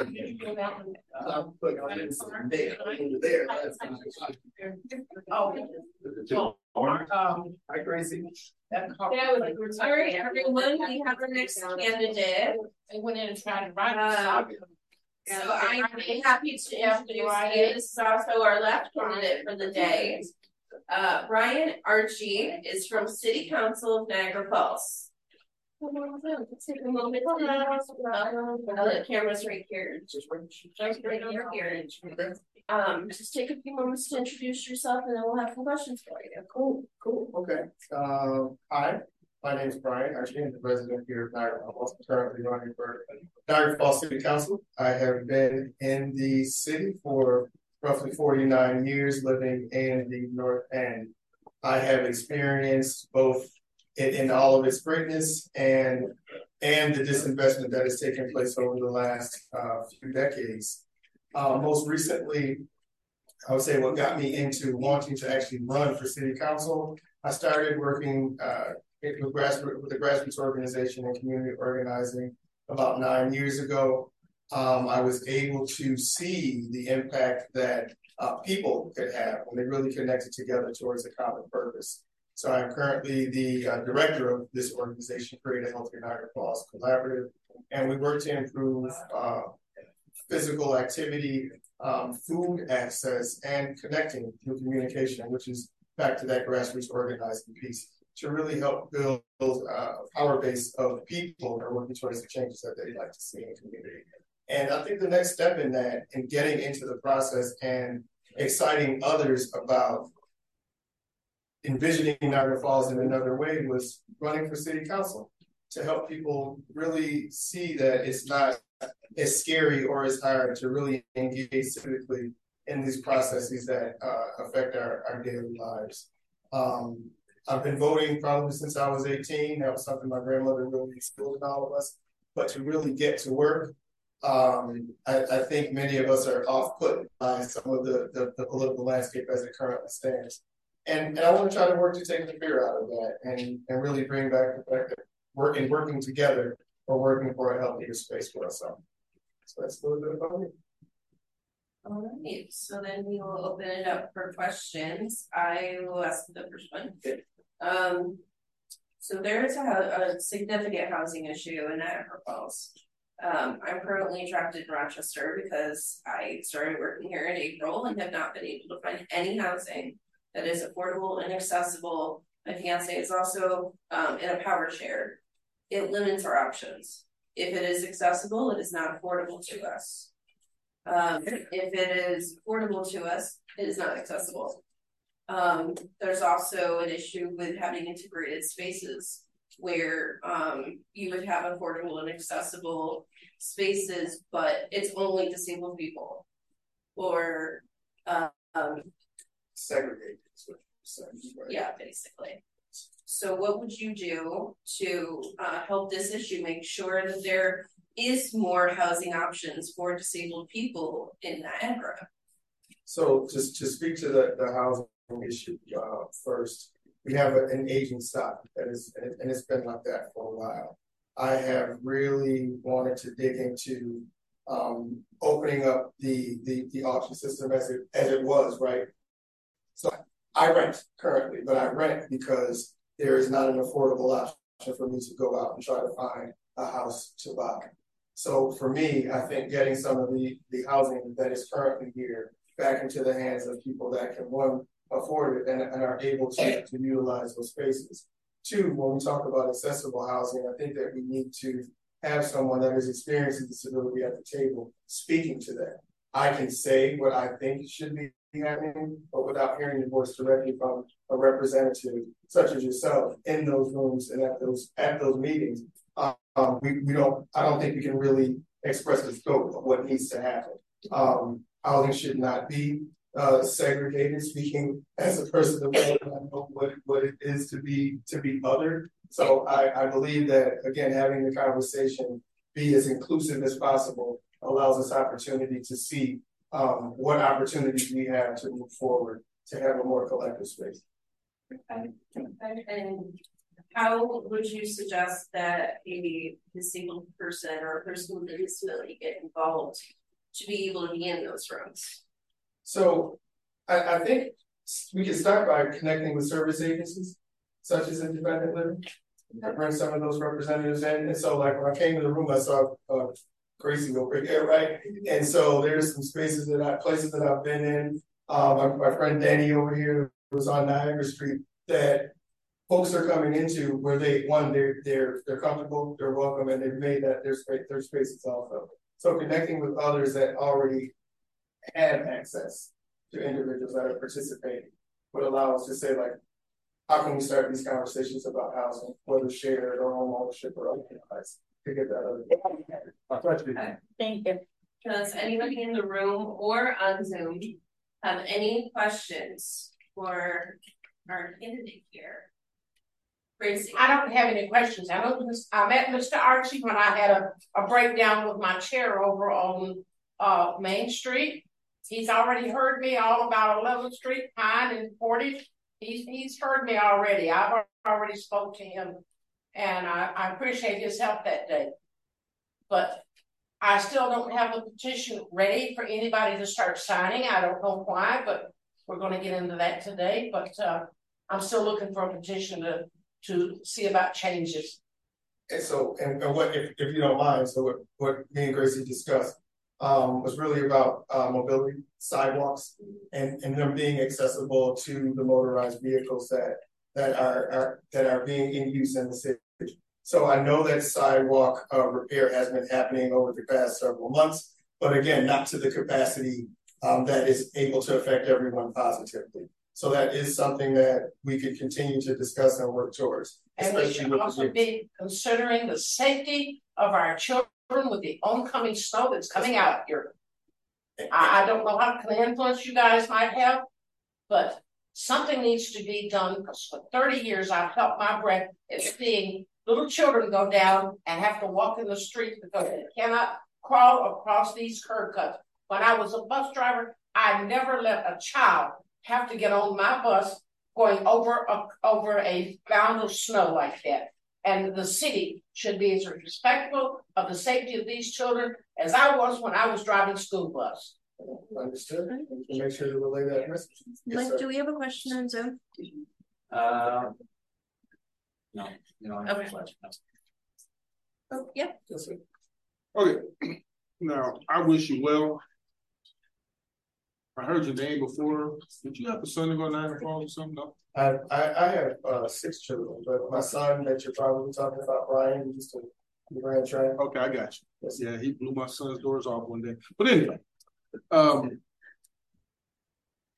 I wish you well, but what would you do if you become unlucky and not win? Something like that. I think you would win, but what would you do if you don't? So I'm going to say this: if by chance I'm not allowed to be placed in that seat, I have been active in the community for 9 years already, and sometime before that, before I found actual direction and what to do. So I wouldn't. It would not hinder my ability to be active and participate. It's weird for me even to attend some of the things that I do now as a candidate, because I would be at them anyway, at the community centers, town meetings, things of that nature that are happening. Right. I'm there because without participation, I don't think I can ask that of anyone else. So my first job is to really try to be an example, as positive of an example as I can. So you already do. I'm already. No, I've heard your name already. Before, yes, sir. So yes, sir. you're already.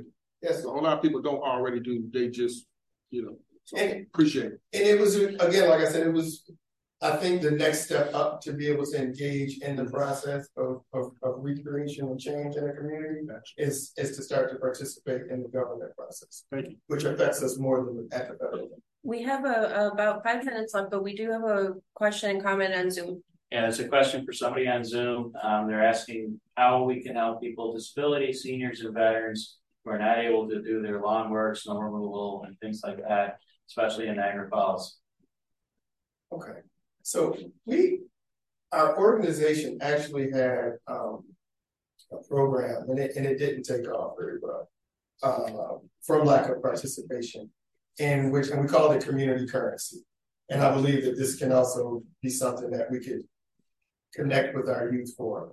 And really, it was a service exchange with our neighbors and people in the community. We were talking about taking out the garbage, cutting the grass, doing the snow, running errands, as an opportunity to create a healthier community, and at the same time turn what we call, time bank hours that they can then take to utilize some other service, whether it be a haircut, right, or being able to go to the store.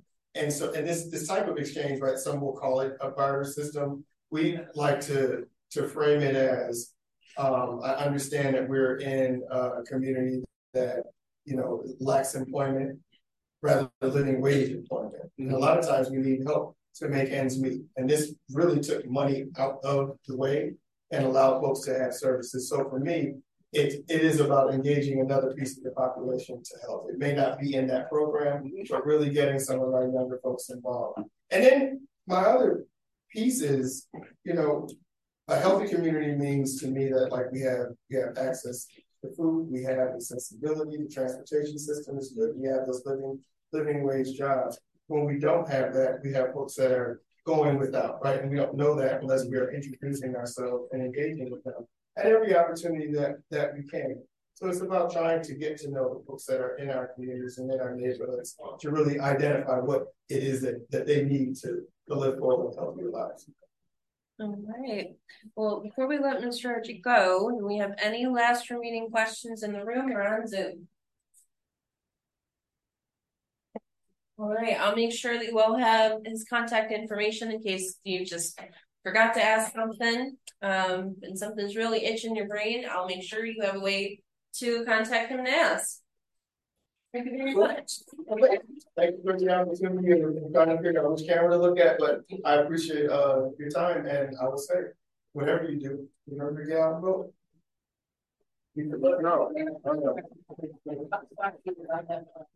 That community.